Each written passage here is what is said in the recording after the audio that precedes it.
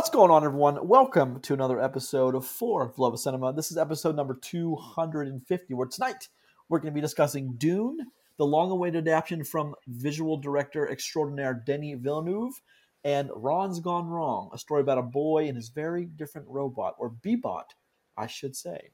I have one of your hosts, Grayson Maxwell. Joining me, as he does every week, is my co-host, Roger. Hello, darkness, my old friend, Stillian. And our perma-guest, Chris. I love me a good Wendy's meal, Hogan. These are both true statements, I assume, because the Wendy's one is correct. Yeah, I know, but Roger always says, hello, darkness, my old friend. All right, well, that's fair. Do I? Yes. That's almost a you quote. It's episode 250. I haven't heard it yet, so but I'll take your word for it. All right, gentlemen, how are we? How was your week, guys? We are recording one day late on Monday night, which means I have to do all the recording, editing, posting tonight, which is fine. No, you actually have to do editing. How was trick-or-treating with your little ones, guys? How was that going? It was cold. It was cold. I agree with that. We did like a trunk or treat thing at the park nearby. It was actually way busier than I thought it was going to be. Wait, cool. So trunk or treat, as in like a lot of cars rock up, open their trunks, and kids. Yeah. Pretty much, it's like instead of having a whole neighborhood to walk, you have like a line of cars. Those are actually kind of nice. Yeah, it was pretty cool. And like the guy that like owns the park in our area, he had a big screen set up with Night Before Christmas on it. Kids were everywhere, dude. It was insane. That's cool though, because it gives kids a chance to like all like play, run around together. It gives adults a chance to like say, "Hey, what's going on?" Yep. Hey, yeah, Mike, it was pretty neat. On? Hey, Mike. Hey. It's interesting that you went with Mike, but hey, all right. Hey, Bob, how you doing? Hey, Wendy, what's going on? Yeah, just pick out names.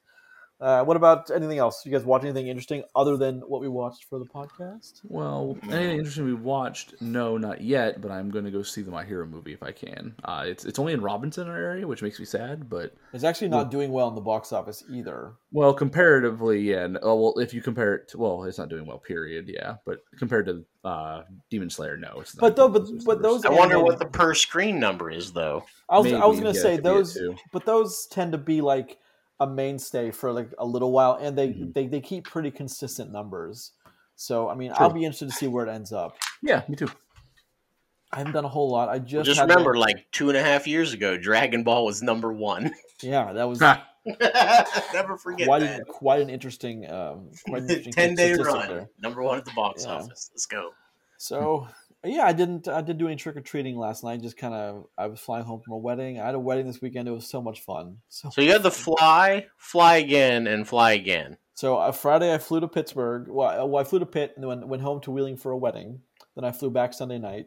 And then Monday, this morning, very early, I had to get an Uber to ATL, which ATL Monday morning is just, thousands and thousands. Isn't it like the second busiest airport in America? It is the busiest because there's no other airport in Atlanta. Most of the big airports have other airports to support them. This is it. There's only one here. Atlanta's airport is like I think the second busiest behind Chicago. Behind O'Hare. Yeah, O'Hare Airport is insane. I've been there a couple of times. It's pretty insane, but like it was thousands of people. Like it was just herding sheep through the checkpoint lines.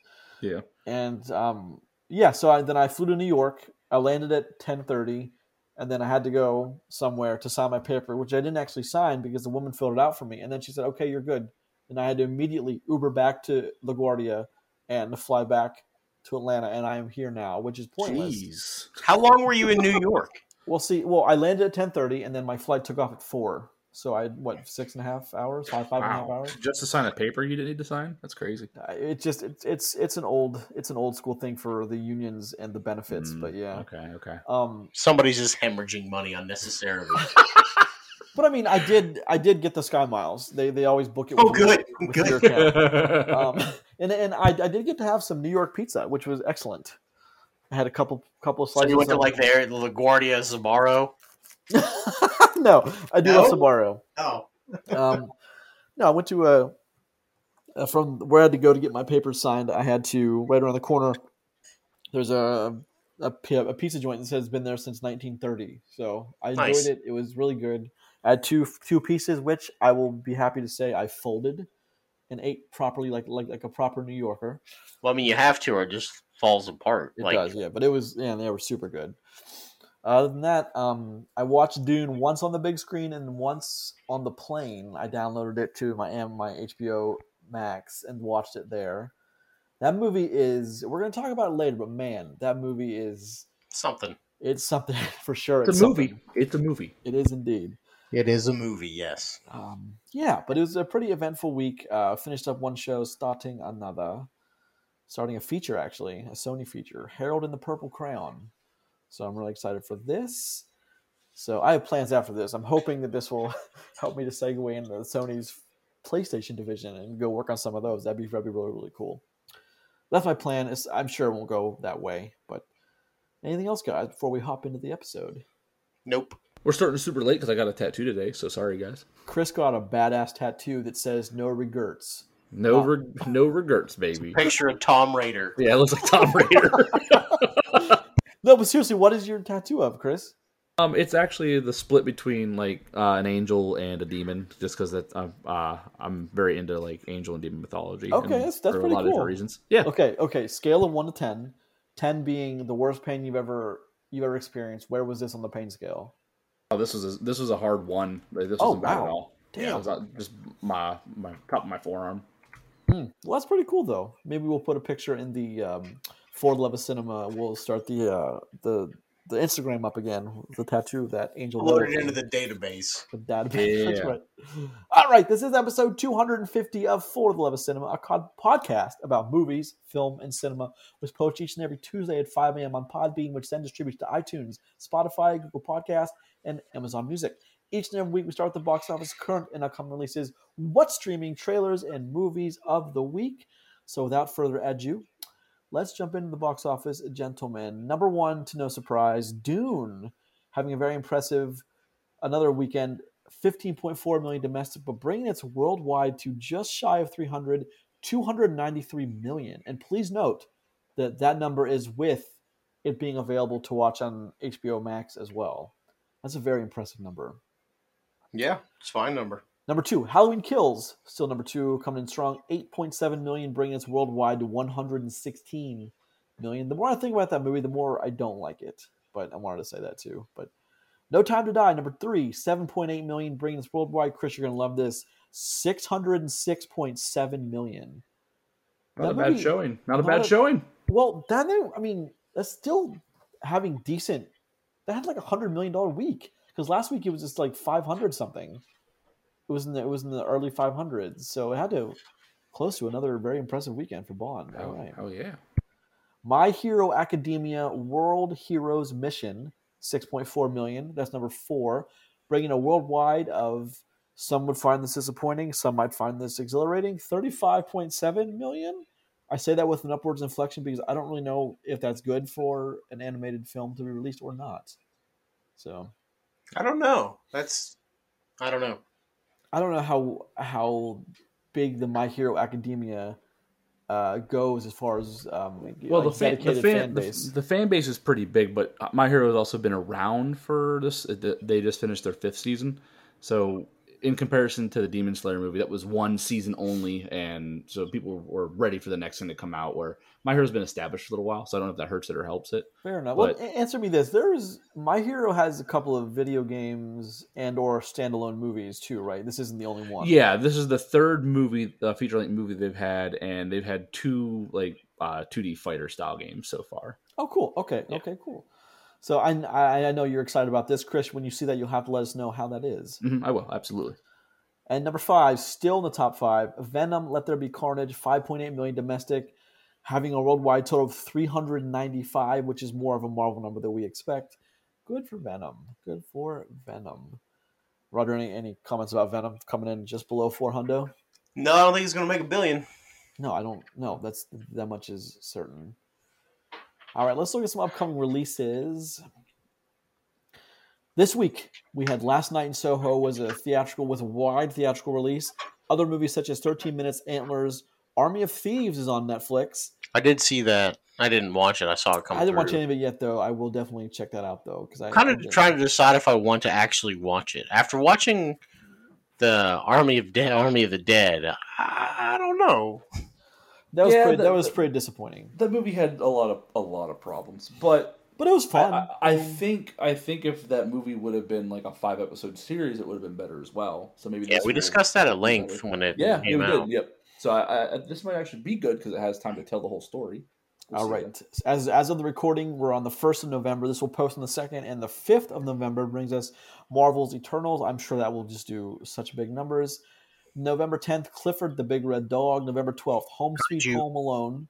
Yes, Clifford the Big Red Kaiju. Yes. And then the 12th, Home Sweet Home Alone is on Disney Plus with Red Notice on Netflix. Oh, that's fine. And then November 19th, Ghostbusters Afterlife and King Richard. And November 24th, Encanto, House of Gucci, National Champions, and Resident Evil Welcome to Raccoon City. That's finishing out December with The Beatles Get Back on Disney Plus. That's on Thanksgiving Day on Disney Plus. I think that'll have a decent crowd because there's definitely some hardcore Beatles fans out there. Some. So that ends up November. A few. One or two fans. And of course, we have December is pretty crazy. We have, of course, the Spielberg West Side Story, The Nightmare Alley, Spider-Man No Way Home, The Kingsman, Spider-Man.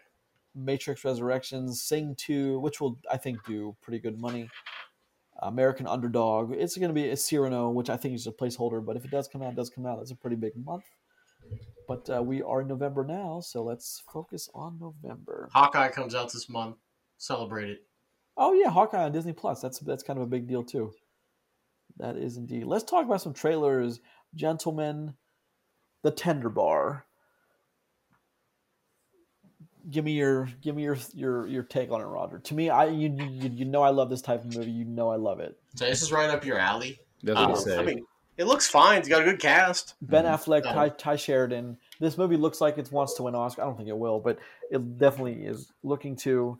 It's one of those heartwarming stories. It's got a good cast, though. Yeah. So, did you check out the trailer? Chris, were you impressed at all by this trailer? Well, I was just echoing Roger. It definitely looks like your style of movie for sure. But yeah, the cast is big, so it might be good. You know, the cast alone might be able to carry it. I certainly hope so. I just like movies like that are kind of not there's no gunfights. There's no Marvel saving the world. Just these small scale stories on a small we need those every once in a while because I feel like so much of the market these days is Marvel or kids movies, and I feel like everything else is just kind of getting edged out a little bit. And I don't know how I feel about that. This probably has to do with money. I think we need more gunfights. Fair. I thank you for chiming in with that. I appreciate that. All right, The Unforgivable with Sandra Bullock, John Bernthal, Vincent D'Onofrio, Rob Morgan, Viola Davis. Go, Roger. Tell me, what do you think? This is also a very good cast. Hell of the a story cast. I think is interesting here. The story is Sandra Bullock ends up protecting her, killing somebody to protect her young sister, and then the story of her, what happens after she gets out of prison. I think it might be a good movie. So this one I'm more interested in than the first one. That's for sure. I would agree, and the cast is definitely. Sandra Bullock is good. John Bernthal is good. Viola Davis is good. All these people are just amazing at what they do. So yeah, I'm super excited for that one. Of course, another again right up my alley. Wheel of Time, gentlemen, comes to us on Amazon November 19th. So we are just 2.5 weeks away from that. What do you guys think? This is a huge book series. This is a big deal too. Yes, this is for Amazon. This is because Wheel of Time and Lord of the Rings. Collectively, of all the seasons that they've greenlit, I think Lord of the Rings is like just a little over $400 million for 2 seasons, maybe 450 for 2 seasons, and this is half of that. But so combined, so you're looking at upwards almost $1 billion for 4 seasons of 2 different shows. Yeah, the properties, man. Yeah, I don't know. Wheel of Time is, it's been around forever, right? Like the original series. They're young adult novels. Heard of it, so yeah, I'm out of the loop on this one. This is a big deal. I think a lot of people are going to be. I just hope it doesn't suck, or it's just. Oh yeah. Because one of my complaints with The Witcher was that The Witcher at times it looked and gave me the Hercules vibe, and I know you guys didn't quite see what I saw with that. I know what you mean with that. Listen, The Witcher was a fun show. It wasn't always excellent. No, I think overall it was good, but it wasn't great. Sometimes the production value was good. Other times it looked like it was not. They looked like some episodes were kind of afterthoughts, and there wasn't even like the A camera team or the A camera. You know, it was just some of the episodes weren't. I don't. I always want the next cool, sci-fi or medieval fantasy. Lord of the Rings, of course, being a benchmark. I just want everything to try to live up to that high mark. Doesn't have to be Lord of the Rings mark, but I just want it to be good. I just want it to be like, or give me a reason to want to tune in every week. And does Amazon releases things weekly? Right? They don't. So The Boys came out. It wasn't all at once, was it? Roger, I'm talking No, to you. it was weekly. Yeah. So I don't know how I feel about. I do appreciate the Netflix way to do it, and the back with the episodic with Game of Thrones. We got the episodic way back. I mean, both have their. Just remember, Netflix is the only one doing binge drops anymore. I was gonna say because Ted Everybody else Lasso switched wasn't. back to Yeah. episodic. Morning Now Show they'll do and the Ted thing where they Lasso drop is- 2 or 3 at a time. But yeah, I don't see it keeps. I think what companies are finding out is it on the release of a big show, it keeps you relevant and your stocks high for a Yep. longer time than just all dump at once. But the Wheel of Time's interesting. I know my brother is Chris, you super. ever read them? What's that?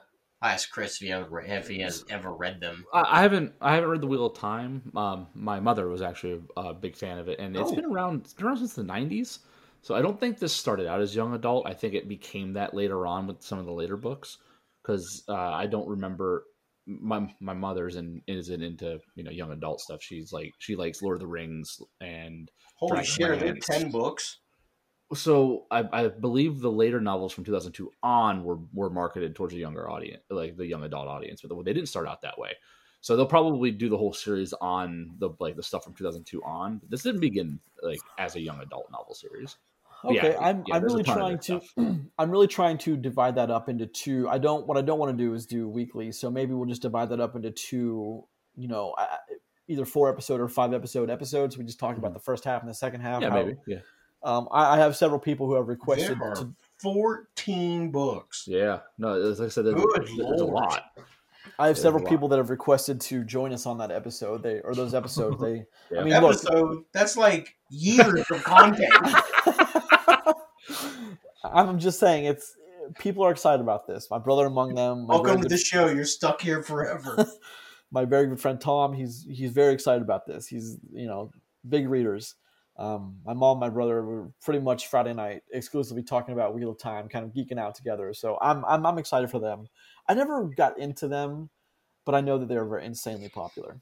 All right, gentlemen, Buzz Lightyear.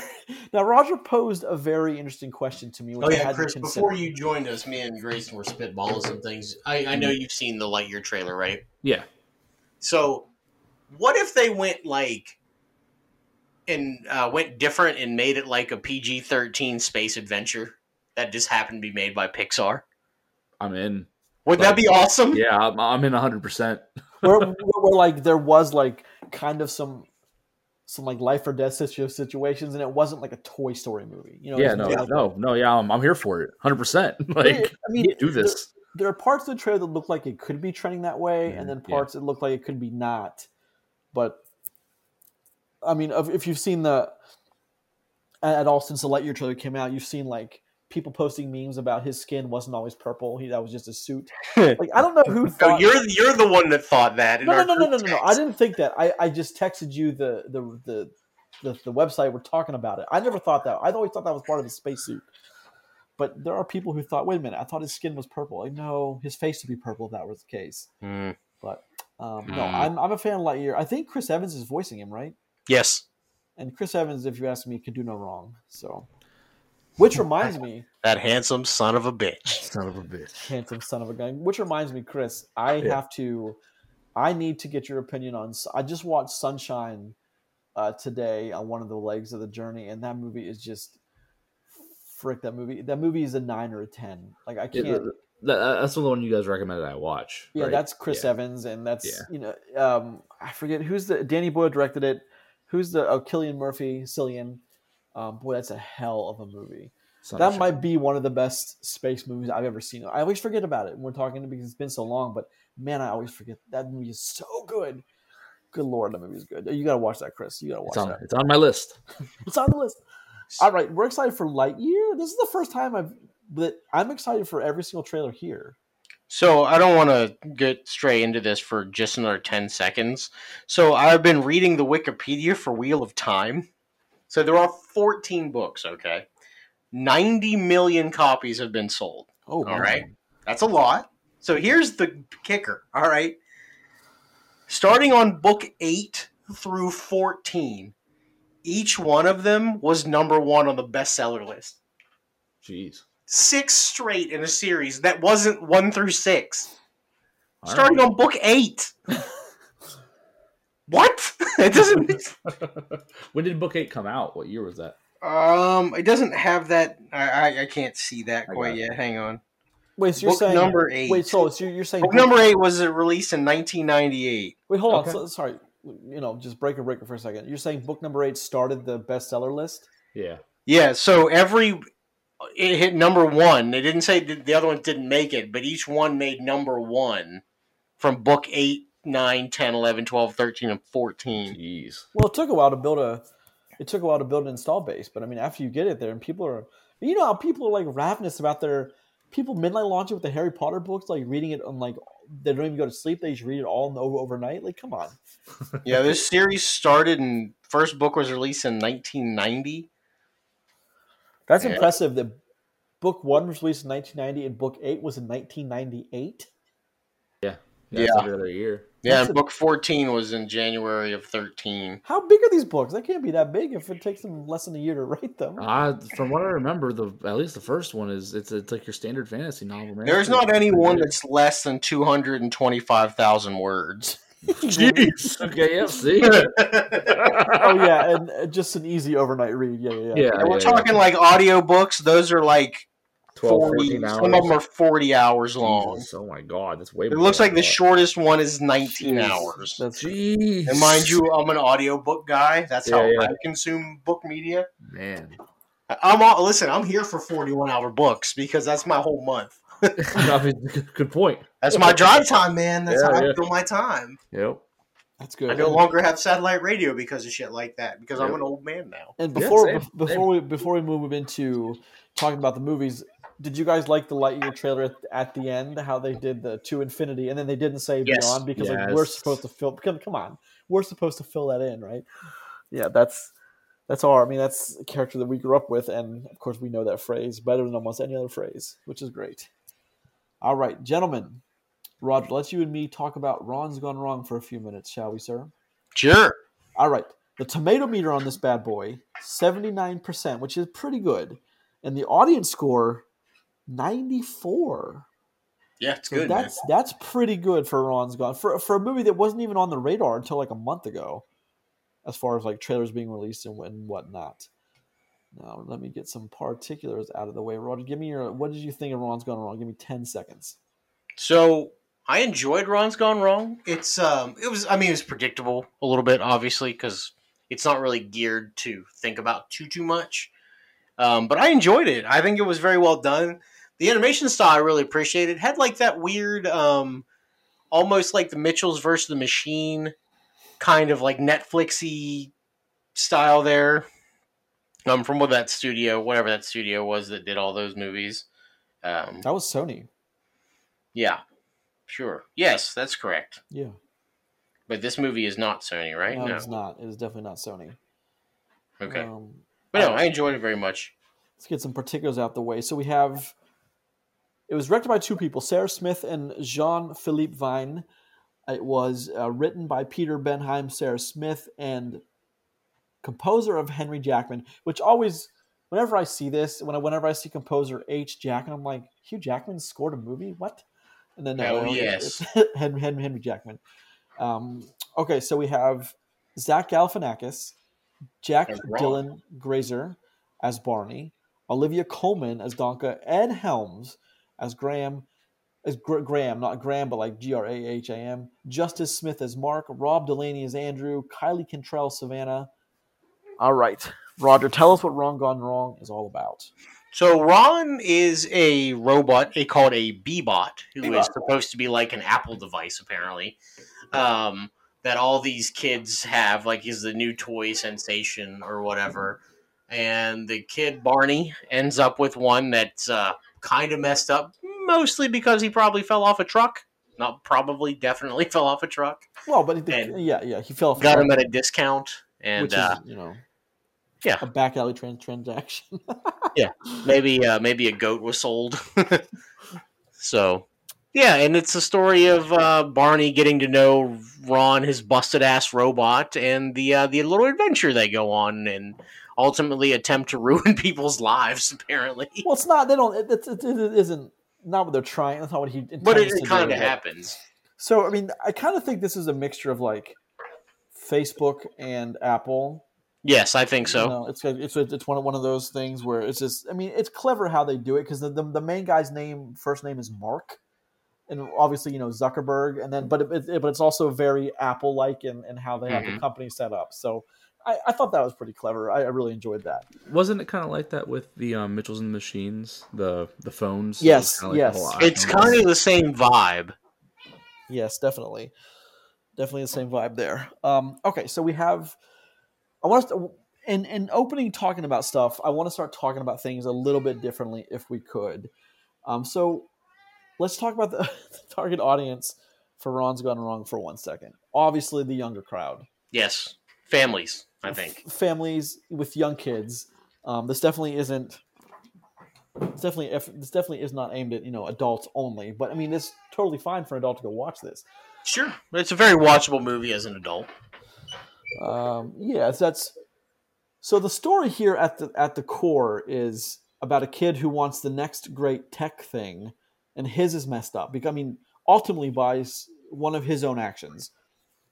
And so this is not a difficult story to tell. It's even, like Roger said, very predictable at times. But I ask you, is that a problem, predictability, in something like this? No, I don't think so. Like, Uh, not really. I don't think it is a it's problem. fine. I don't think it is a problem. A lot of people, I think, don't like predictability. And I have, of course, been noted in saying predictability, but I don't like predictability in things like the Ring trilogy or, movies we watch where, like Dune, for example. I don't like predictability in that. But these movies that are pretty much paint by numbers, the Pixar stuff and the Disney stuff and the Sony Studios animation stuff, they're paint by numbers, and I'm okay with that. It's just, I mean, it's like watching a rom-com. It's a simple 3-act structure. Boy Yeah, I mean, meets they just girl. want to get to point A to point B to point C. Yeah, Like boy meets girl. Boy likes girl. Boy loses girl. Boy gets girl back. Like it's just. But these are all cutting by numbers the same thing, and there's nothing wrong with that. nope, it's fine. So let's talk about the family for 1 second. Let's talk about Barney. So Barney the son. Barney lost his mother when he was younger, but he doesn't. Yep. He was 2. He doesn't remember it, which Nope. I think is an interesting line of dialogue to add. I don't think. I just thought that was an interesting point. I don't know why. Just a flag went up in my head when I. Well, I think I know why they did that. Just real short. I think if they put it that he doesn't remember his mom, then they don't have to dwell on, oh, I wish mom was here. Things were better when she was here. He doesn't remember things with her there. So Okay, fair enough. That makes sense. And also the story is in a story like this where it's not long anyway. You don't really have minutes to devote to certain things if you don't capitalize on them early. mm-hmm. So I mean, this wasn't very long to begin with. So I mean, it doesn't have much time to fit that in anyway. But Ron's Gone Wrong. So his B-bot, of course, because of Ron's actions, Mm-hmm. gets thrown off a truck and is messed up. And then he gets the B-bot when his father finally gets him one. And because his father is just, he doesn't quite understand his son. He doesn't understand that like his son's growing up a little bit, and he doesn't want rock hammers anymore for his birthday, even though he likes rocks and rock hammers. He loves rocks. But I mean, it's also, I think Chris, it would have been interesting to see your opinion also, because when we talk about these things, how they're heavily rooted in 2021, you're usually right there with me with saying that is relevant today. A lot of these things, the kids all have the newest tech gadget. I mean, Ron is what, an iPhone or an iPad, right? That's what we're Something like that, sure. Yeah, Like, those I mean- lines from what it seems. A Tamagotchi. or whatever. Whatever item lets you mobile in I'm your old. pocket, like Sorry. whatever item in your pocket like lets you like share instant media stuff, which is probably the iPhone, the first one to do it. So, and his is just different. It doesn't do what he asks. Although, I gotta be honest. Do you guys want a B-bot after watching it? Roger, do you want a B-bot? I mean, they're pretty Hell cool. yes, I want a B-bot. They're of course built in with the no harm to humans, the algorithm, which I always find it clever that most movies with robots always throw that in there. Who does that? Asimov. Yeah. Those three, yeah, those rules: no harm humans, and of course Ron, because he's messed up, cannot connect to the Bubble network. Now, Bubble is what we're thinking. Apple. Yep. Okay, fair. I want to make sure all these things. I mean, it can't connect to the Bubble network, so it doesn't get to upload all the safety settings and all the updates, which I think is an interesting thing. And then little Ron goes about abusing a child, punching a child, slapping him up, and slapping him, pushing him. Gets himself seen by the Facebook group, Apple group, and then they try to find him because they know he's going to do damage, the stock devaluation, stuff like that. But here's where it gets interesting, and we don't always point these things out. And I think to some of us, I think it's a given, but I like to start talking about these things. Now, of course, Ron is the same as Barney. Both of them don't quite fit. Yeah, outcasts. They don't quite fit. They don't have friends. Friends is the key thing here because the whole Facebook friend, add friend. That's the whole key here, I think, is the interesting part. Especially when, like, Ron, for example, starts going around, like, putting friend request stickers on people. I thought that was hilarious. He's, like, slapping them on other people. He's like, friend request. Pew! I thought that was very hilarious when... it's also I was laughing when he first opens up the B-bot, and of course it's malfunctioning, and what's his name? He thinks his name is... that's a funny name. He says it with, like, an upwards inflection. I can't think of his name. I had it before I even started talking about this. Yeah, I forget it right off the top of my head, but it was like... It's an A. Salmo or something like that. Absalom. Yeah. Absalom. Hello, right. Absalom? Yeah, I think I was laughing. Who's named Absalom? I was laughing so hard how the bot was probably just running around the room doing things, and he was trying to contain the bot and couldn't. I was laughing uproariously like I was a child, and I was happy with that. And the children in the theater were also laughing and pointing. And I thought I always like seeing that because it's good. I mean, so he's malfunctioning, and of course then he has to end up hiding him because they think they found the bot and they crushed him. Can we talk about the innocent bot that just got crushed? Yes, some poor B-bot got destroyed. Some poor B-bot that was doing exactly what he was programmed to do, helping play with children, and he got destroyed. Just like last week, how it didn't occur to me that Wednesday had killed that dude. Yeah, but she definitely killed that dude. Like, I didn't even. That man is dead. He is splattered on the ground. And so all of his friends at this school. Now here's where the hyper relevant stuff comes in. I think he doesn't have any friends at the school. Well, because it's sometimes when I see these, and I wish it was different. I wish it wasn't always the outcast kid with no friends. By the end of the movie, has friends. I wish it was kind of a different formula. Some of these movies would take, although that's a tried and true formula. It works because everyone votes for the underdog, regardless of what you think. Everyone votes for the underdog. Sure, that's kind of how film is as big as it is. But underdogs are better stories most of the time. Yeah, I mean, these kids were just unnecessarily cruel. But I mean, again, it's I always when parents and teens are like complaining about like, oh, I get picked on at school, like.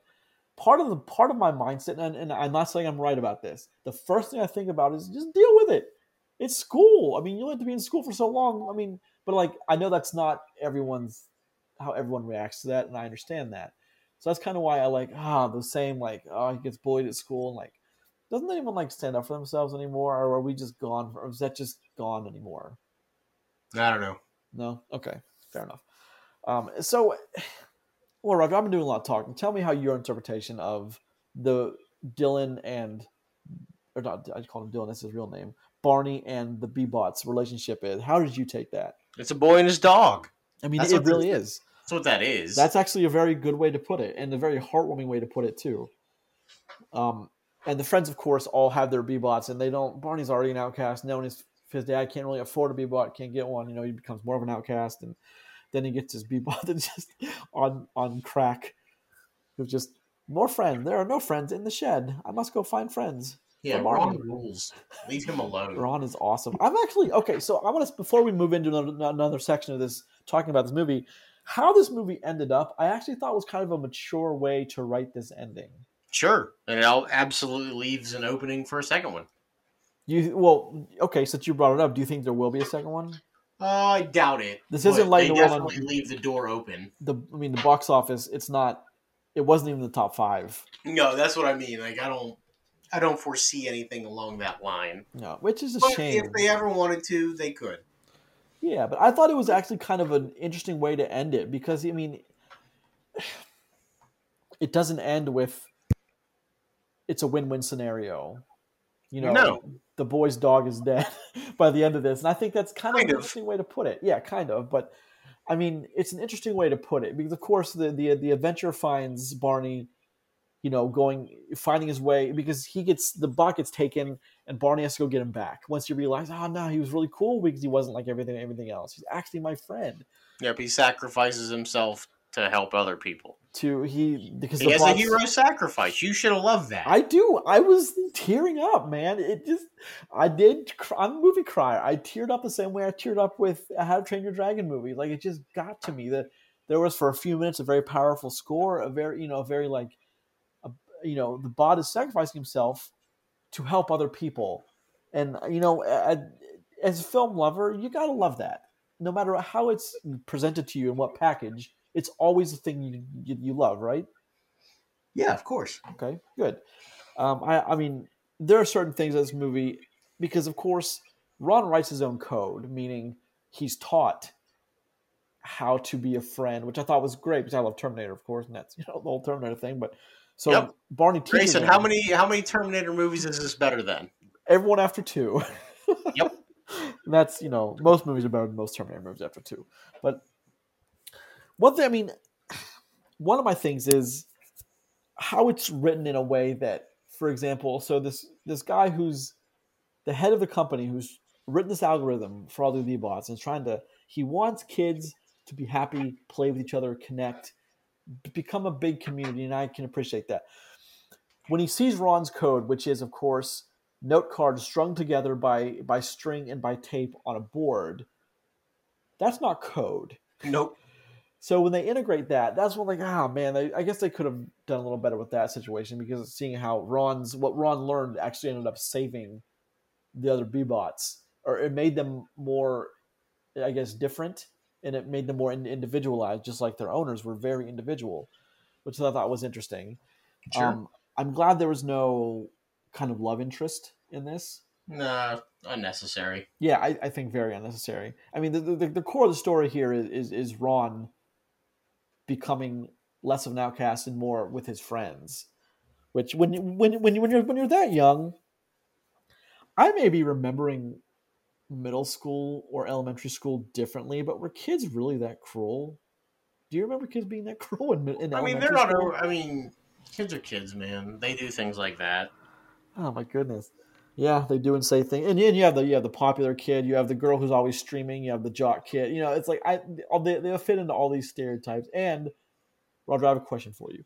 How Sure. how pissed would you be if your teacher made you sit on the bench waiting for a friend to come by and introduce themselves? I don't know. I like to just hang out on benches and sit on them because they're comfortable. Fair, okay, yeah, that would have been pretty embarrassing. But so because this is not the movie of the week, I just want to kind of talk about it for a little while longer. I don't think it's fair this movie pretty much came out and forgotten immediately. I think it's because of COVID, and I think it's because the busy time it came out. I really hope it does more business as people realize that we've already seen it in a family. We'll go watch Ron's Gone Wrong. Mm-hmm. I don't see that happening though. Do you see it happening? No, I mean this movie's dead in the water. It's not the movie's fault. No, it's actually a pretty. I think it's better than average, much better than average movie. I just it's a shame that it's not going to get what it deserves. It's a marketing issue, right? Because this movie it came out of nowhere. Well, I feel like they kept making decisions to we'll just do it next year, and then all of a sudden nah, we'll just do it this year. Boom, we're release So it. the real question I would ask is why didn't this movie go straight to Disney Plus? Well, is it a Disney? It is. Okay, then that's a good question. It will definitely be on there. Well, I mean, the Disney Plus model are they still releasing? When's the next one to release the $30? Oh, I don't know. I wasn't meaning that. I mean, I feel like this is a fine movie, but I mean, it didn't make any money. No, it didn't. Which is I mean, it's data for them because it's you know they're trying to see what works and what doesn't. I mean, now that we're kind of on the back end of pandemic, Mm-hmm. which I certainly hope that we are, our movie's going to start to pick up again. But I mean, to me, looking at the box office week after week, it seems like only I mean, Free Guy is a anomaly to me because that movie did so well, but it wasn't a kids movie and it wasn't Marvel or DC. True. And I'm wondering when are we going to get back to those where the last duels don't fade away after 1 week, when the Ron's gone wrong don't fade away after 1 week. When are we Well, going to get back to that? hold on. The thing is with that is the more once the schedule becomes less compact, and until that happens, because we're going to be in like a 2 or 3 year backlog after everything happens anyway. Like there is so much stuff just sitting there that needs to come out. Right. So yeah, don't There's expect that to certainly a change, lot. even if restrictions.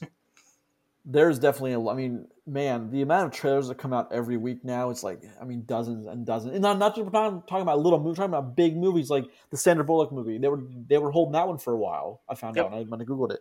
It's been shot and done for a while. I mean, I hope the world's going back to more normal. But my point is, if you're listening to this and thinking you should watch it, Ron's Gone Wrong It's a good movie. it's a decent movie, and it's one that you probably shouldn't miss because it's got one of those like it's a good outside of the Marvel Pixar family. It's still even decent by that standard, and that's hard to come by these days. Yeah, Because it's a fine movie. it's not Spirit, I mean, it's much better than Spirit. It's just I wish this movie would have gotten more of a chance to make a splash because it is a pretty decent movie. Now, Roger, let's move to score this one then, if we could, and I want to go second, please. Okay, I'll go first then. I think this movie's like a 6.5. It's pretty good, but it's predictable. It's a family movie, and it didn't get marketed well. I think everything in the movie works. It's kind of funny. It's kind of emotional. It's there. It's a good movie. I would agree. I would agree. I would go one step ahead of you and just say 7. Ooh. Well, I thought it was. I laughed hysterically during this movie. I felt the feels during this movie. I was in tears at one point. I mean, there's a point where Barney literally almost dies, and like Yes. that's a cool when like no matter how you frame that, it is. I mean, it is someone. It's like that moment in the second Ring movie or the third Ring movie where Frodo can't walk anymore, and Sam just hoists him up on his shoulder and says, "I can't carry the ring, but I can carry you," and just boom, beelines into Mount Doom, and just it's one of those things that like now everything has perspective here, which means the robot is at 5% or less. He's powered down. He has no juice left.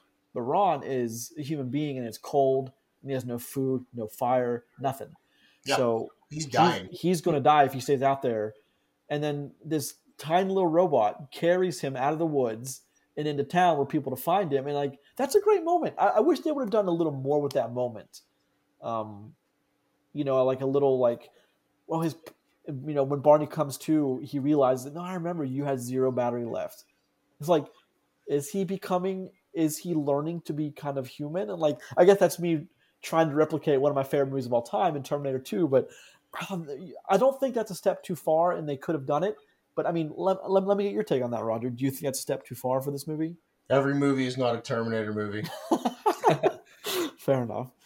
Chris, have we convinced you to watch Ron's Gone Wrong? Well, on your last point, does the robot stay like gone, or do they bring that back as like a possible opening? Well, they leave a door open at the very, very end. I think if they don't leave that door open, and I think they do make that a bigger moment, Grayson. But the Fair fact enough. that they bring it, they're gonna cycle back into it. They don't want to, hoodwink the entire thing by kind of like cheating out on a moment. But yeah, I want to see this. I wanted to see it. I was on my way to see it. You know what I mean? It was just gonna be me and my wife that went and saw this movie. So I do think that you would enjoy it. I think that adults will enjoy this movie more than kids, even to be honest with you. Because I mean, So with some of these movies, it's possible. But yeah, no, Yeah. me and my kids, we'll be watching as soon as we can. All right, I'm glad you Good, you'll gave like it. it. I think you'll like it a lot. Yeah, Yeah. I think a 6, anywhere from a 6 or 7 is where this movie sits for me at least. I mean, any movie with Rotom in it is going to be a good movie, right? So. Yeah, indeed, sir.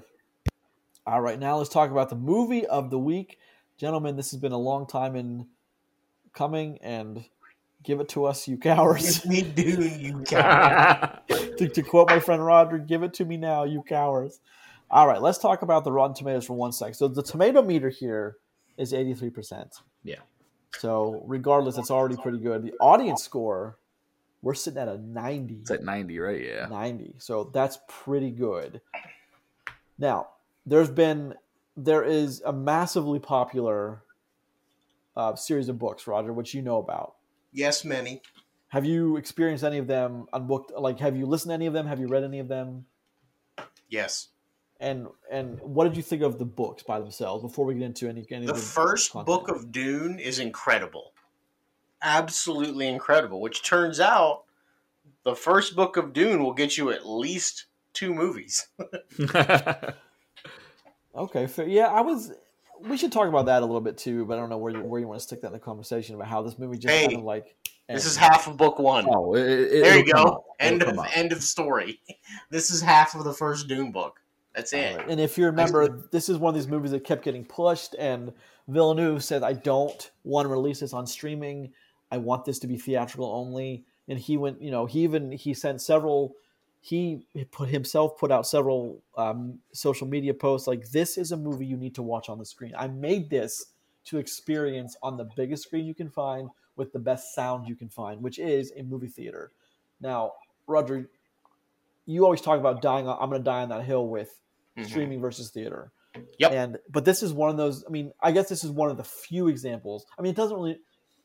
Dune, I think, does matter where you watch it. Ron's Gone Wrong, not so much.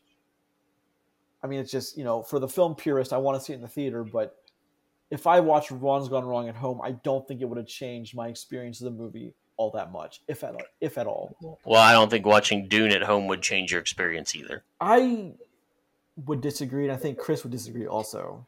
After watching it in both locations, I will say that the sound was absolutely more noticeable in the theater comparatively. Of course, it should be. And visually, I mean, so the thing is, did you watch this streamed and in theater, Grayson? I watched it in the theater the first time. A very nice, built within 6-month auditorium, which it was just, man, that sound, it made my chair shake, and I'm thankful for that. Yep. Well, so if you stream it, it streams in 4K, which looks super crisp on a 4K TV. Seeing it in theater, in my opinion, is absolutely better for this movie. But streaming it wasn't bad. It was gorgeous on a 55-inch 4K television. Amazingly good. Even that's what I plan on watching it again on, is when I go, when I have my big TV, I have my 4K OLED at my parents' house, which I'm planning on watching this there too. And I have a sound bar set up, but at night when my dad's sleeping, he's like, you can't play that at night. Yeah, no, do it anyway. Shakes the house. And then fight him. Well, funny story. Challenge him for supremacy. That's the only way. Funny story is, my brother and I may have been. Your dad will kick your ass. Funny story. No, funny story about that is, I keep it at home because I don't want to always. Cause that's where I want it to be. Because I'm moving around a lot. I don't want to leave it in any location where I'm not. And anyway, I'm pretty paranoid about spending good money on TVs that get stolen. But my brother and I may or may not one night have taken edibles and played Fall Guys and just cranked up the volume and the bass. And I mean, I'm pretty sure houses down a mile away could feel the shake, and it was just so funny. Nice. Good. Now everybody's playing Fall Guys, whether they like it or not. Okay, so Dune. There's books. There was an early adaptation, and then there was a 2000 adaptation. I don't think either one of those was. I mean, I think the earlier one was more widely viewed only because it was the first. Mm-hmm. And the one in 2000 was, while notable, I don't think it lit the world on fire. I didn't even know there was one in 2000. I didn't either. I only know of the first adaptation, which is something that in my grandmother's house, actually, she was a big fan, and she watched it so often. Well, Dune is... Yeah, it was a TV miniseries in 2000, but wasn't that I'm looking it up right now.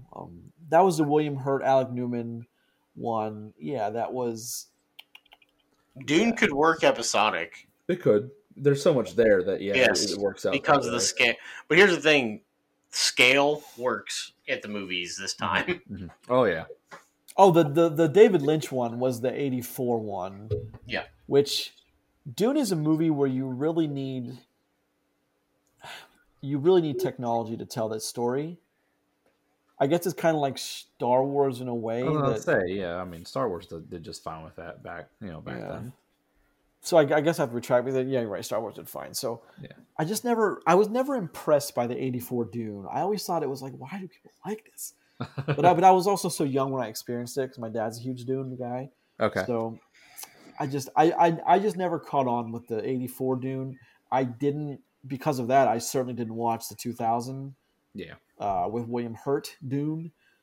But so, I mean, that's something I would like to revisit because I like Villeneuve's version so much. No, that's the reason I don't want to revisit anything.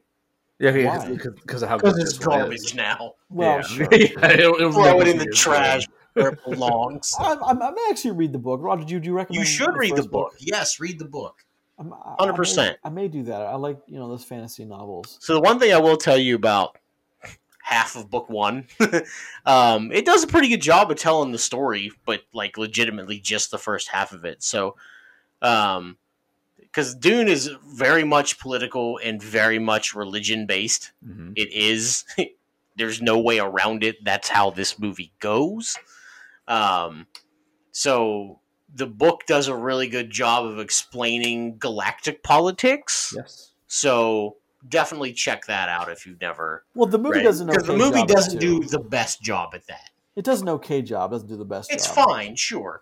It was enough for my non-reader, like non-Dune reader mind to You get the comprehend drift. the politics. Right? Yeah. So, you get the drift of it. so that's a good starting point for what I want to say. It does a good job of laying the groundwork, though. It Yes. really does. It takes its time on it. It takes enough time on it, I guess is a better way to say it. It takes enough time to lay the groundwork, give you an idea of the scale of how big this empire of man is now. Period. And like just how big scaled this has gone. They do a very good job of laying all that out. Sure. Amongst other things, it does miss some points, and some things are lost with having to have a runtime, obviously.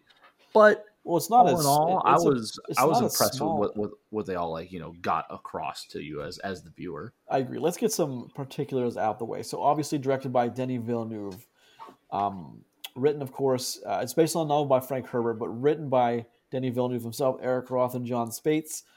This is Villeneuve's boy. Like, this is his baby. Yeah. He wanted this. Greg Fraser was cinematographer. And then the composer was, of course, Hans Zimmer, which was... I mean, there are moments where you're like, how could this be anyone else? So, okay. Timothy Chalamet as Paul Atreides, Rebecca Ferguson as Lady Jessica, Oscar Isaac as Duke Atreides, Duke Leto Atreides, baby. Josh Brolin as Gurney Halleck, Zendaya as Connie, Cheney. Is it Cheney? Okay. Stellan Skarsgård as Baron Vladimir Harkonnen. Dave Bautista as Beast Rabin. I'm looking for any other. Okay, so Roger, being the Dune guy on this show, tell us in your mind what this Dune movie is about. So this Dune movie is about a family who is in control of one planet being assigned to another planet, and the transition of power that takes place, and it doesn't go super great.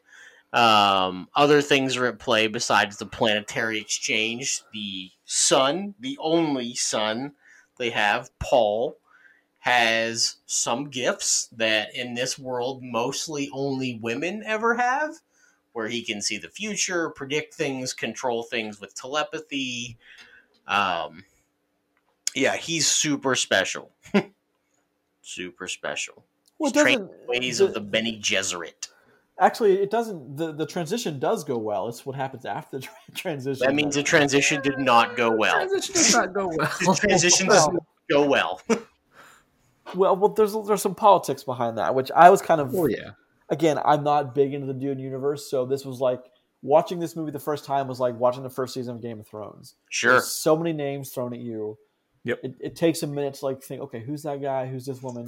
That's the Yeah. problem with the scale of this movie, Mhm. is there is a lot. Yes, there So- is.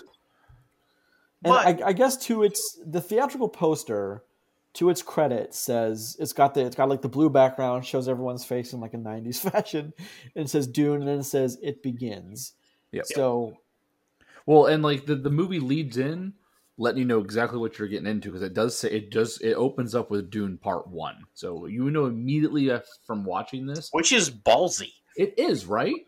It very much is, and I kind of appreciated that Because But- until after release, we didn't get the green lit. There will be a Dune Part 2. Yep.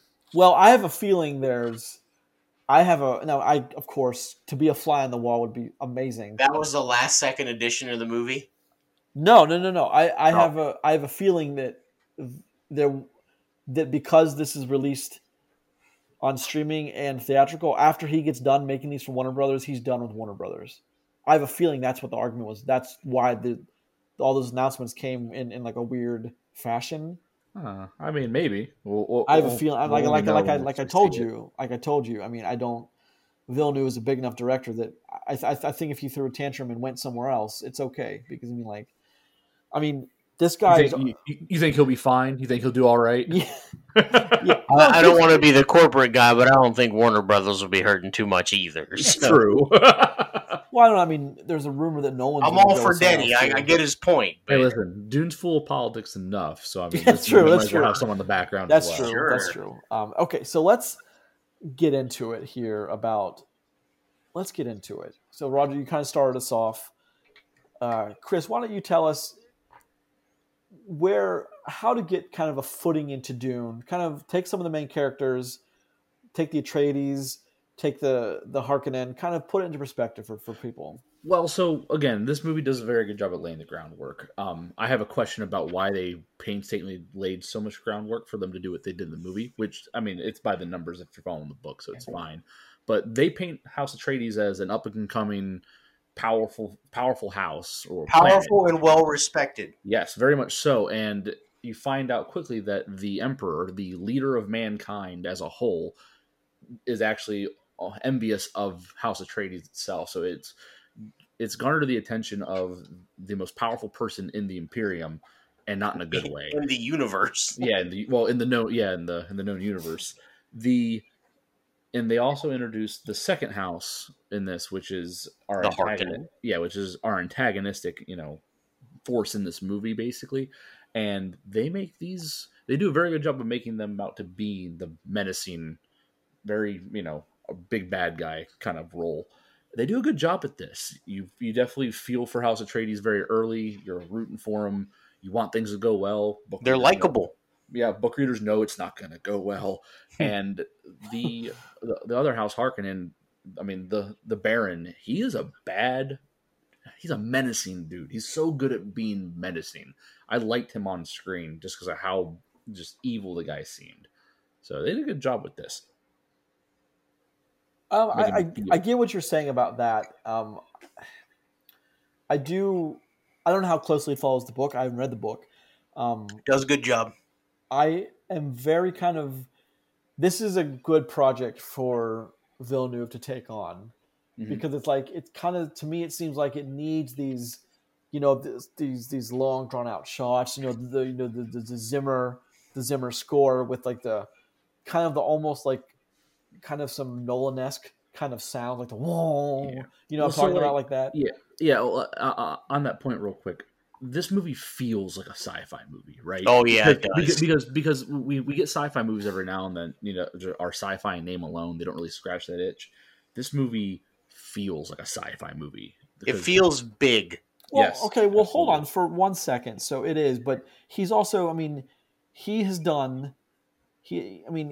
Arrival was his. He did Blade Runner. That's Yeah. also his. Yeah, he does a really good job at that. But like he's done other movies, but like Blade Runner and Arrival are fantastic, and I think this has a lot of Blade Runner vibes to me about like those long drawn out scenes, and it just, to me, that's there's similarities with how he did the character of Paul Atreides and how he did Kay with Ryan Gosling in Blade Runner 2049.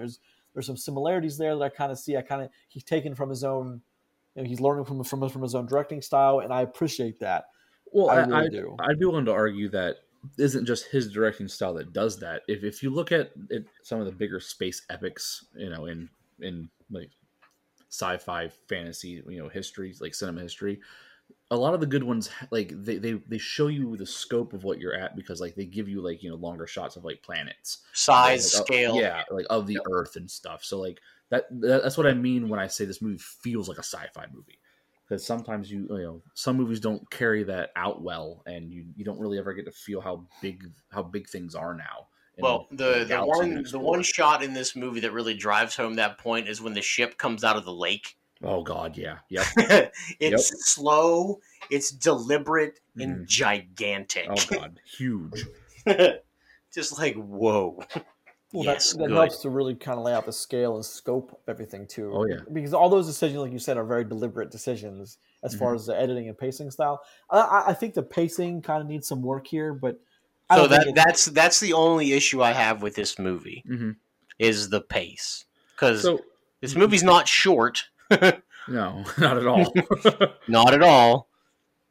I feel like, this is just me personally as the guy who read the book, that yes, I'm very happy with they did like a solid half of the book, sure. I feel like we took a long time to get to the halfway point. Well, no, I appreciate that though. I appreciate that. You only appreciate it because you don't know what happens next. Well, no. I mean, Chris, I'm going to interject for 1 second because I think I know what you're going to say. But I mean, what I always think about is look at the Ring trilogy. Each of those books are pretty long, and they each only got one movie. Now we're talking about The Hobbit, which you can read literally in an afternoon. Is the shortest book, almost a novella, and it got 3 movies. Now, I mean, those Ring movies could have all been stretched out into 2 movies and been fine. Of course, we don't want that back then because like we just wanted the story, and but studios, if they can go back, they would have absolutely made each of those movies in 2 or 3, each of those books in 2 or 3 movies. But I mean, I don't have a problem with stretching out half a book into 1 movie. I may have said that wrong. I don't think that I'm sorry, that's not my problem. Yeah. Like, the problem I have with it is what we get, there's a lot of slow, very little fast. You know what I mean? I see that. So the point I was going to make, and I think I mentioned this to you, Roger, after I saw it, and we talked about it originally, was that this movie, it doesn't feel like a 1, 2, 3 act structure. That's not the way this movie's delivered to you. It's not. This movie is not that way. It very much feels like a very long Act 1, and then and then Act 2 stops halfway through. You know what I mean? It's Act 1 and Act 1.5. Because that's what's happening here. If you look at this as the entirety of its project, the pacing, I think, in my head makes sense, because it's going to be, Act 1 or in the middle of Act 2 when movie 2 begins, and then we'll get Act 3.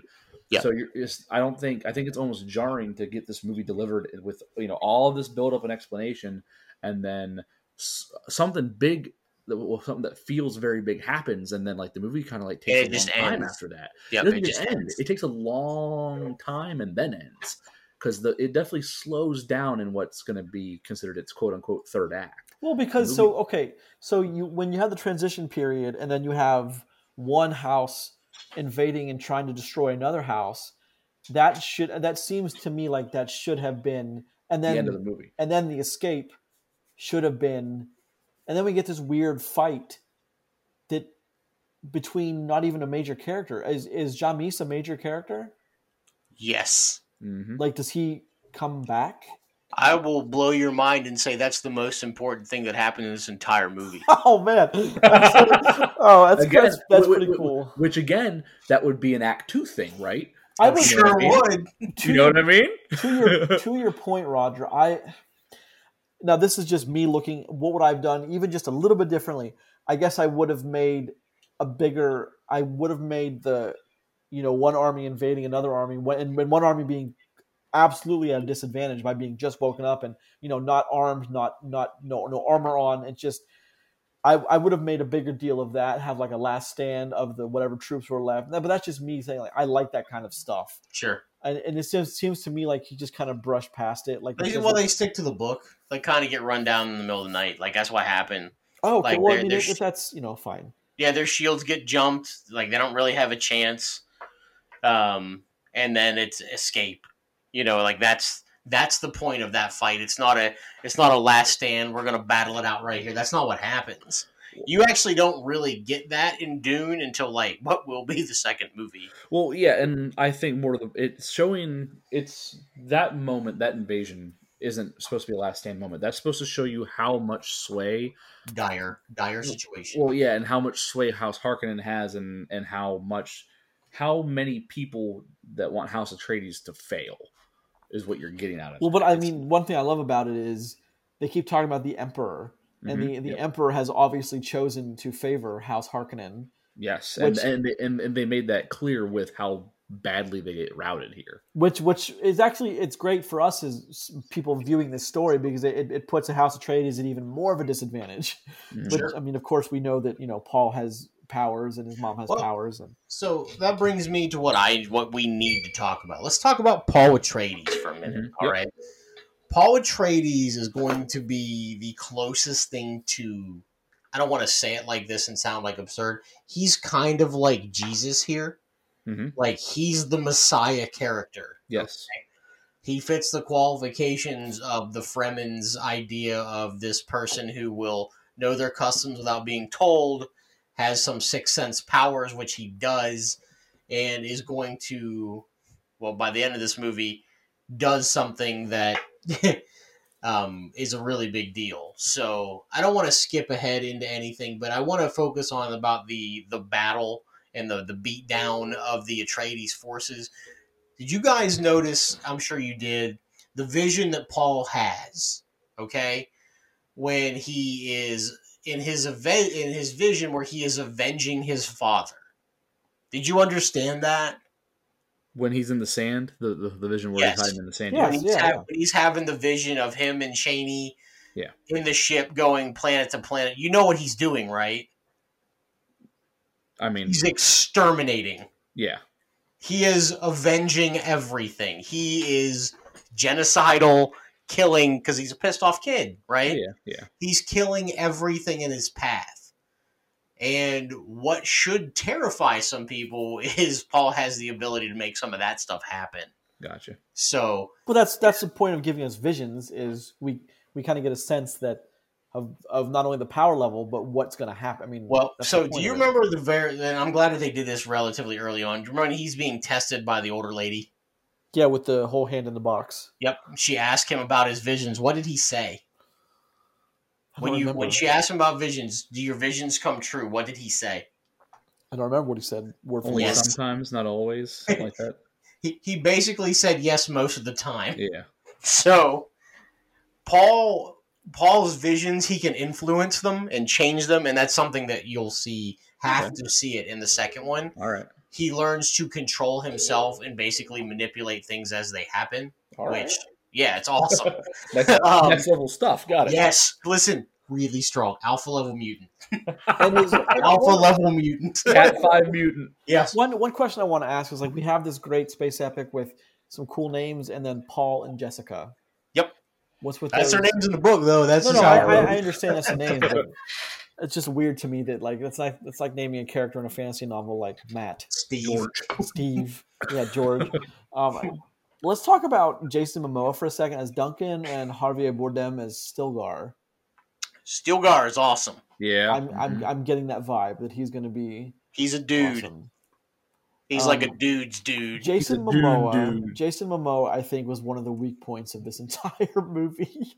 I disagree with that. I just don't think he can act, and I think it's really coming down. I to think that. in this movie he acts just fine. I think this is his role. I think this is good. This is what he's good at. He's good at being the bro. You know what I mean? He really is. You know, He plays the Duncan Idaho character well. yeah. He's mentor. He's one of the mentors of young Paul. Yeah, they're not exactly super far away from each other in age, or they're not supposed to appear that way. He's a brilliant fighter. It's what he's known for, as being unmatched and unrivaled within the Atreides warriors, and he does that very well with a very fitting end to his role in this movie. He's also the guy that they send out to infiltrate and to observe and become part of the Fremen. Yeah, He does such a good job, they accept him. Yeah, the only issue I have with his acting, quote unquote, in this movie is how many times is he going to pat that kid's shoulder? A lot. He does that a lot. I don't know if he looks so weird without his beard, though. He does. He really does. He does not look like himself, but that's just how we're used to seeing him. But he doesn't like a lot of like stomach pats and shoulder pats of Paul, and that was kind of weird. Other than that, that's a friend thing, I guess. I don't know what it is with my thing against Jason Momoa. I just don't think he can act. Well, listen, I don't think he's ever going to win an Oscar. If that's what you're talking about. No.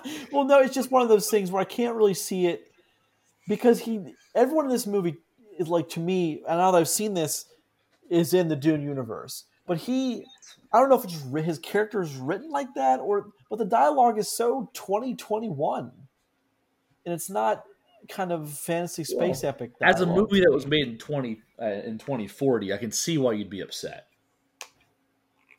Haha, hilarious. I mean, it was made. I think it's okay. I mean, he's sticking to the script. The way he delivers the lines is so like frat boy college to me that it's just he has so little range, and I don't. Well, are you happy? Spoiler that he's dead. I mean, no, I don't. I mean, look, okay, that's one thing guess I will what? say. I don't. Okay. Help me explain something to you. So the traitor that pretty much makes the fall of House Atreides right now possible. Yeah. The Doctor gives a character what it is, a cyanide pill, which affects anyone like a poison gas pill. Yeah, like a poison gas pill. So why is that dude not killed by? I don't see. That's what I don't get. Is like why did that happen? Well, he's got a shield. That and then you saw where he was when they found him, right? He's almost dead. Yeah, he's almost dead, and he's on the ceiling. So the gas would dissipate after release, most likely. Sure. I mean, if you want to kind of think of it in modern day terms, like it's going to bite, have that puff of gas come out. Anyone near you will be dead. But the thing is, it's going to disperse as it spreads in the room. He goes to the highest point possible, and this kind of rides it out. So let me bring up something you may not understand. So the whole scene where he's in the pool with the black ooze and stuff, you know what that is, right? It somehow is rejuvenating him. Well, sort of. That's the poison coming out of his body. Mm-hmm. All of that is what they were pulling out of him. So wait, are we supposed to get that from the movie we saw, or you just know that because you? I know that. Oh, okay. Well, that's again. I don't think we're supposed to get that from the movie we saw, but I mean, I don't. At least I didn't get that. I don't know how but okay, I can understand this is that. My show. I'm handling this. The domineering force. Yeah. Okay, so that's just a question I had. But I mean, it's just I could answer anyone's question about the Ring trilogies. I've seen them all so many times. I'll get there with this one. Let's talk about Josh Brolin's character for a second. He's a dude too, right? He's just the older, sadder dude. yeah, but I thought he played his character wonderfully, and you don't see him die on screen. So you do not. You will see him again. Good. I was going to say, we didn't, after he made that charge towards the enemy ship, like you don't see him again. Nope, you will see him again. So I figured he'd be back. Yeah, he's gonna be back. I mean, this is classic. Yeah, he's Josh Brolin. You don't die like that. That's what I was just gonna say. It's on screen, son. I was gonna say it meant like him just don't die off screen silently somewhere. Yeah. Now, so you guys mind if I talk about the one real problem I had with the movie besides the pacing? Oh, you mind? I'm sorry. All right. No, talk about it. Jeez. I had a real problem with the way that they depicted the hand-to-hand combat in this. I think the space blaster ship stuff was cool and fine. It's hard to mess that up. Did the actual hand-to-hand combat seem kind of the word that keeps coming to mind is muted? It seemed very muted to me. Like there was almost no oomph to it. Well, I think there's a reason for that. I get the whole shield thing. Don't get me wrong. But even with that, like even just the way it was choreographed, maybe it just seemed kind of meh. Except for Idaho's fight scene in that corridor. Face. Yeah, like that was done very well. But most of it just seemed very. It just kind of happens on screen with no flourish to it whatsoever. And I think most of that.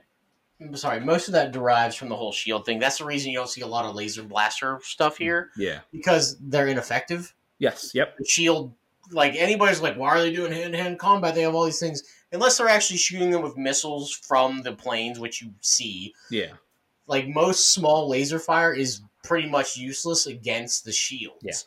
Yeah. And that's why even the like up close and personal blade, like you have to push it through, like you're pushing through chainmail basically. Yeah.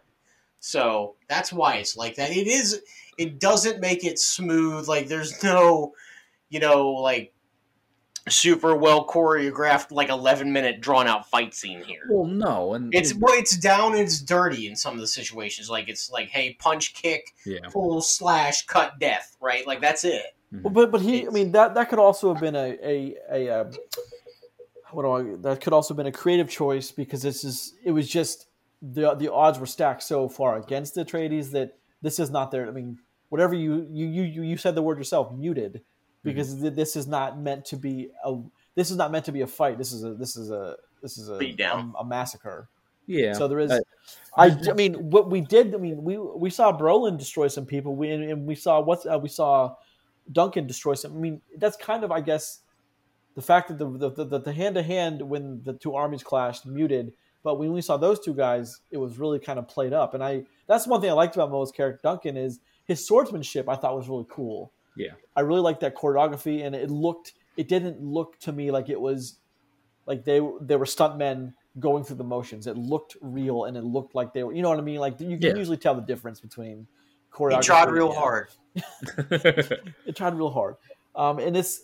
Did you guys ever? Now, this is a question I wanted to ask. And I know that Riddick must have taken tons of cues from the Dune lore, novel, film, whatever. Did you get any kind of Riddick vibes from this?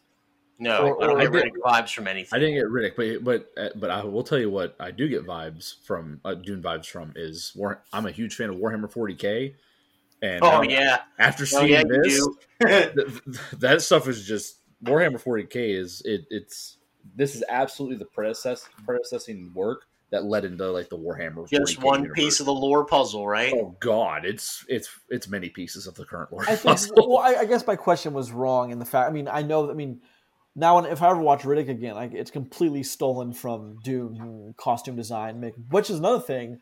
I really love the costumes in this movie. Mm-hmm. I love the sets, like the big, massive, almost like looking like Egyptian kind of rooms and like corridors, passages. I love that kind of stuff. Which we never talk about that stuff ever on this show. Well, I mean, not a lot of movies give us the chance to appreciate that kind of stuff, though. Too, it's not a common thing. Do you love how so this assassination thing is sent through the wall, through a tiny hole in the wall, however it got through to try to kill Paul early in the movie?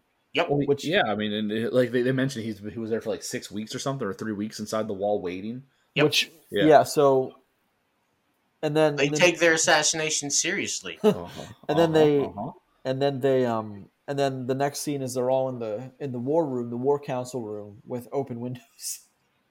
So I mean, I'm just saying it's like one of the things that I always loved with the Red Letter Media, how he tears apart the prequel Star Wars movies is the assassination worm attempt. Those dudes rule. And then he talks about the next several scenes are them with the princess standing in front of big bay windows.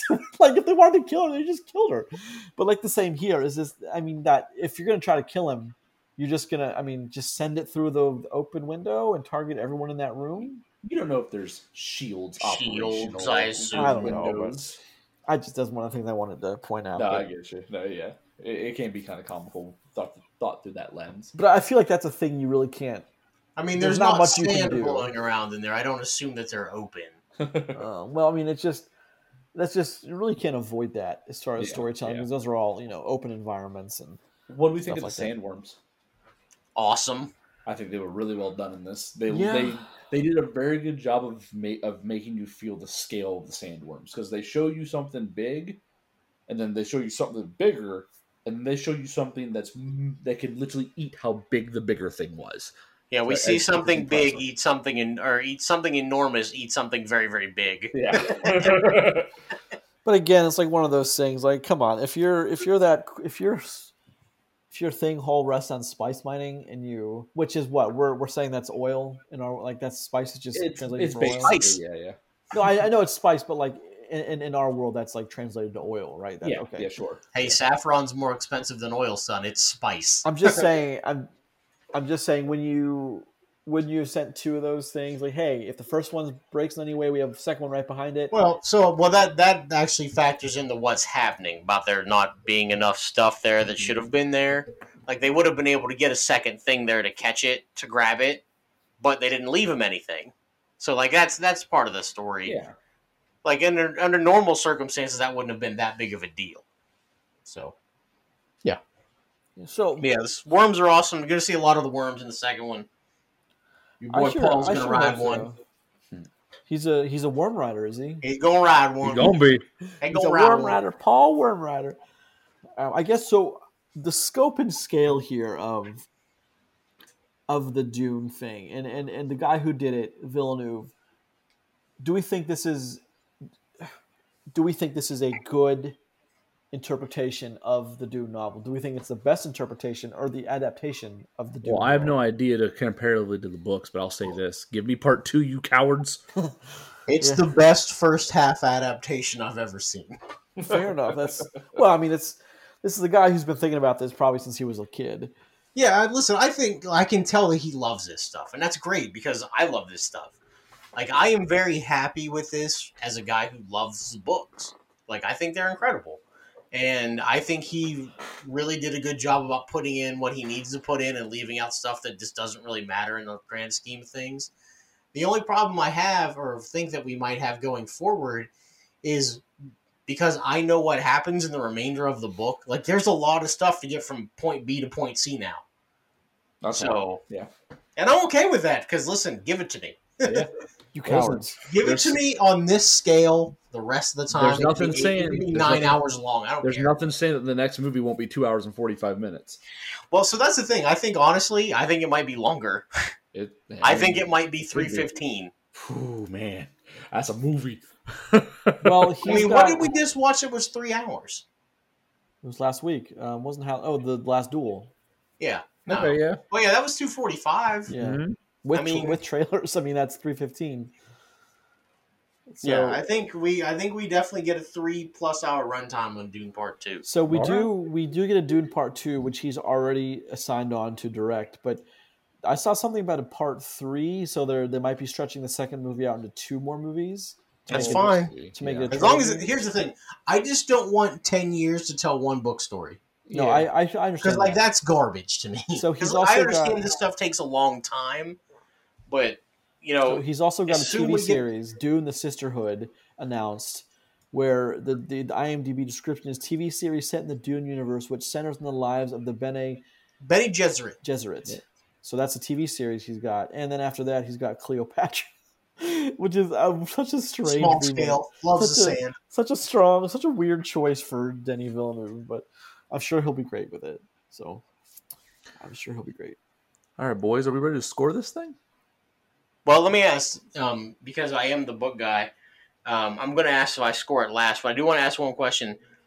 Is there anything else that anybody didn't like? Besides the pacing and the abrupt ending, that might be one of the most abruptest endings I've seen in a very long time. Yeah, I mean, my big problem is the Act 3 in the way that it's given. But if you take a step back and look at the whole picture, I get it. That it's not Act 3, that it's Act 2.5. Yeah, it's like the first half of Act 2. Yeah, so so I get that. Other than that, to be honest, I would have been okay with this movie being 15 minutes longer and getting a little more out of it. But that's just me, The main issue that I have is the Zendaya's character, Shani, however, whatever they want to call her. I always heard it was Cheney. The fact that they hype her up as this big giant part of this movie, and listen, she's in this movie for like 15 minutes. Yeah, I mean that's kind of the same thing that they did with the girl that was Laurie Strode. I can't remember her actress. Sure, Jamie Lee Curtis. Yeah, we know why they do that. Well, so here's the thing. She's an enormous part of the story. Yeah. So it's not like she won't be there. It's just, we saw these trailer cuts of them like running and doing all this stuff. That's all just in like 2 visions. Mm-hmm. Yep. That's just all that happens. So that's the only issue that I have, that it's kind of like misleading like that. Mm-hmm. But I dig this movie, man. I really do. Yep. So if you guys don't mind, I'll go last. That's fine. I'll go first since I'm the one that has the least amount of experience with this. But I mean, so give me a second then. If I'm gonna, so I mean, I went into this. I'm a guy who loves Nolan. I'm a guy who loves, the longer drawn out story. I'm a guy who loves good sound. I'm a guy who loves, like subtleties. I'm a guy who I love all of the movies he's done since 2013, at least the movies I'm familiar with, Prisoners and Up, and I talk accolades about Blade Runner 2049. I think that is the best 30-year later sequel that we have and we're ever going to get. Excellent movie. That Stands alone, yeah, great too. it certainly does. But this is, I'm especially me being a Ring trilogy fan and just a fan of a good story over several films by someone who knows the material, knows what they're doing. I'm gonna say this one to me. This starts it off with a 7, pretty high. I mean, I was really blown away watching this in a brand new auditorium. Which, by the way, I brought my movie theater count, so I've watched movies in 51 different movie theaters. So that's pretty cool. But yeah, this is just it's a movie made by a guy who makes movies for people who love movies. Does that make sense? Yeah, yeah, Sure. And so absolutely. that's why, I mean, I just want to know where it goes because I was blown away by the presentation of this thing. I love Villeneuve's interpretation of Dune, so I'm very excited to see where it goes next. So this movie, I mean, as a Warhammer fan, I've been looking for something to scratch my sci-fi itch for a while, and I've said that on the show a few times. And this did that for me because it felt like a sci-fi movie.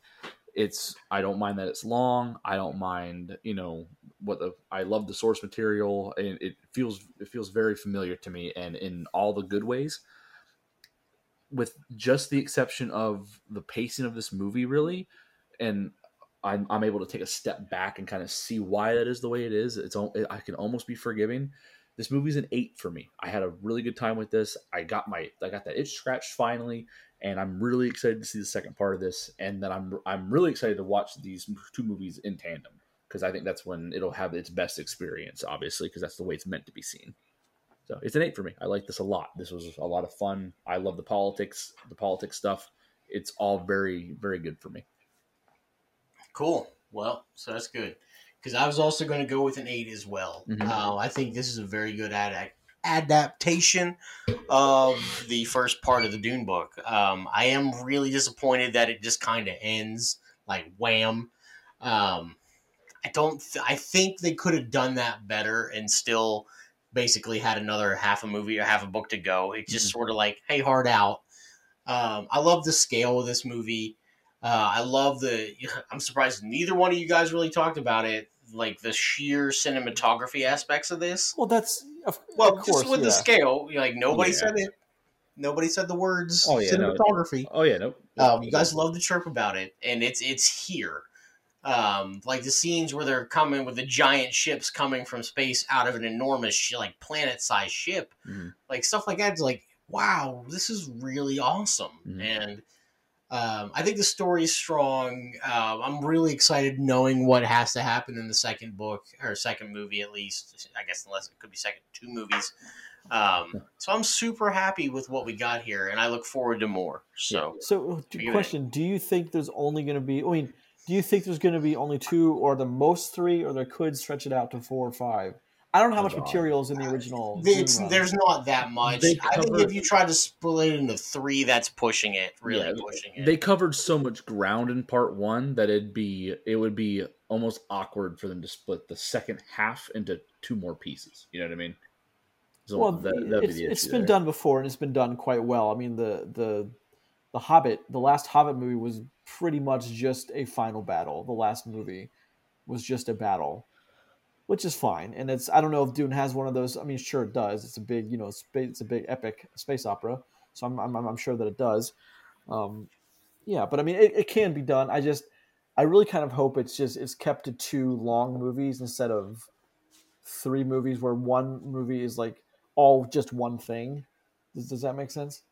Yeah. Yeah. Sure. Roger, being the fan, do you, I mean, just because I'm curious what you think about this, you being the one that's, knows the whole Dune arc, do you see it going to 3, or do you think it's just No, gonna be I 2? don't think so. I think two is where it should be.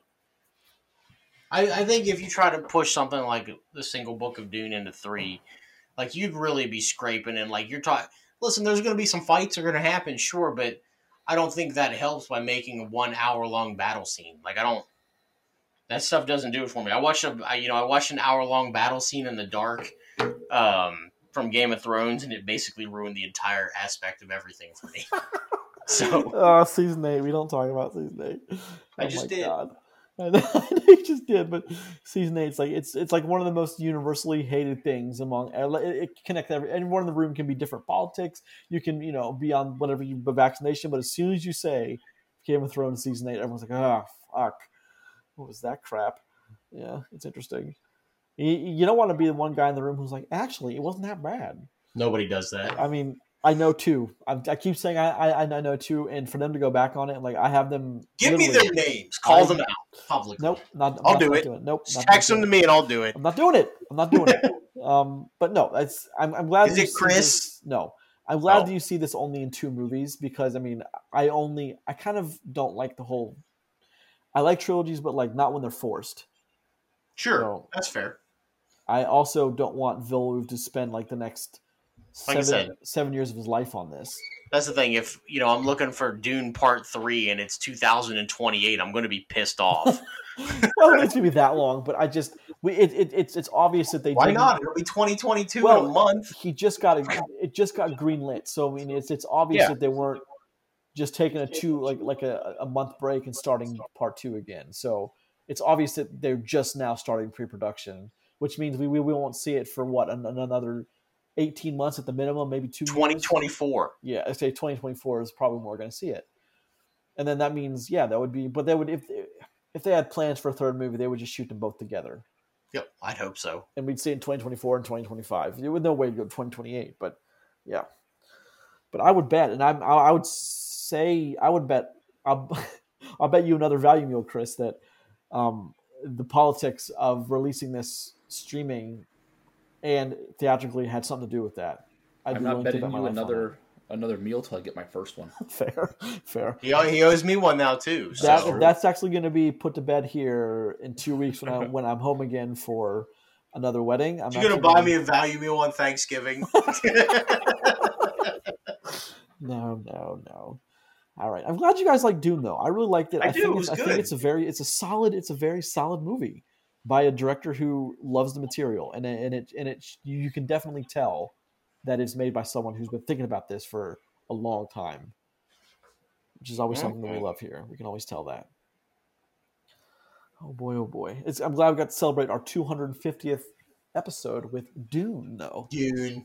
We almost didn't, though, because I mean it's kind of poetic. They got pushed back long enough that we could do that with 250. No, it's just dumb luck. We didn't plan that. No, it's not.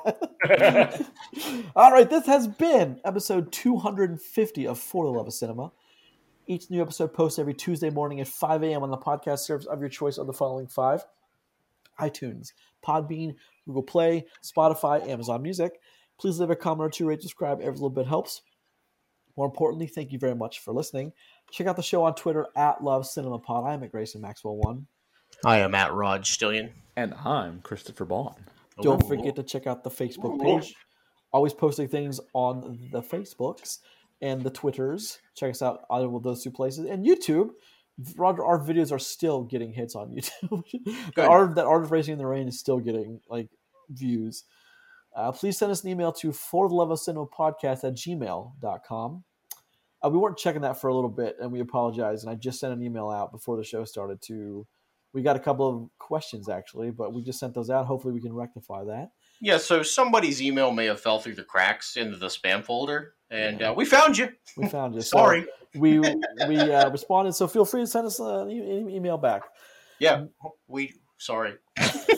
So next week we're taking a look at Last Night in Soho, which is going to be theatrical. It's Edgar Wright, and The Guilty, which is a Netflix original. I wonder if you're going to make it weird. Sandworms look like buttholes.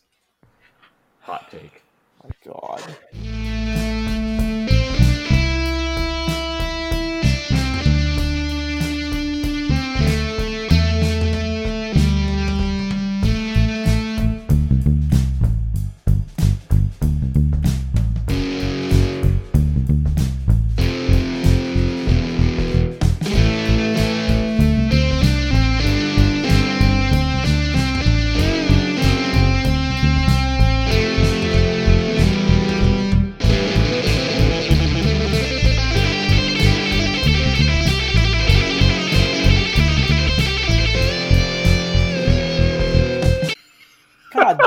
God damn it!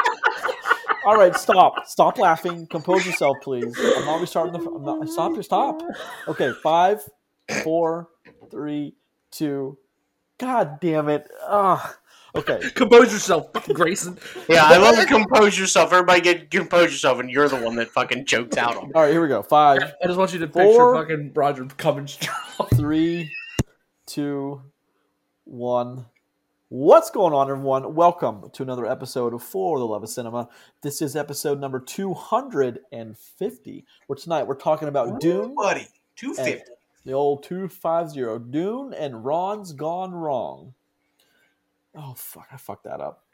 Okay. I've noticed, Oh, Grayson. my God. I've noticed, Grayson, that you talk, you drag out your words when Yeah. you're trying to like think of what you got to fucking say next. Guys, I'm gonna introduce you guys differently too. I told you there's gonna be changes. Okay, we're at 1 minute. Okay, 5, 4, 3, 2,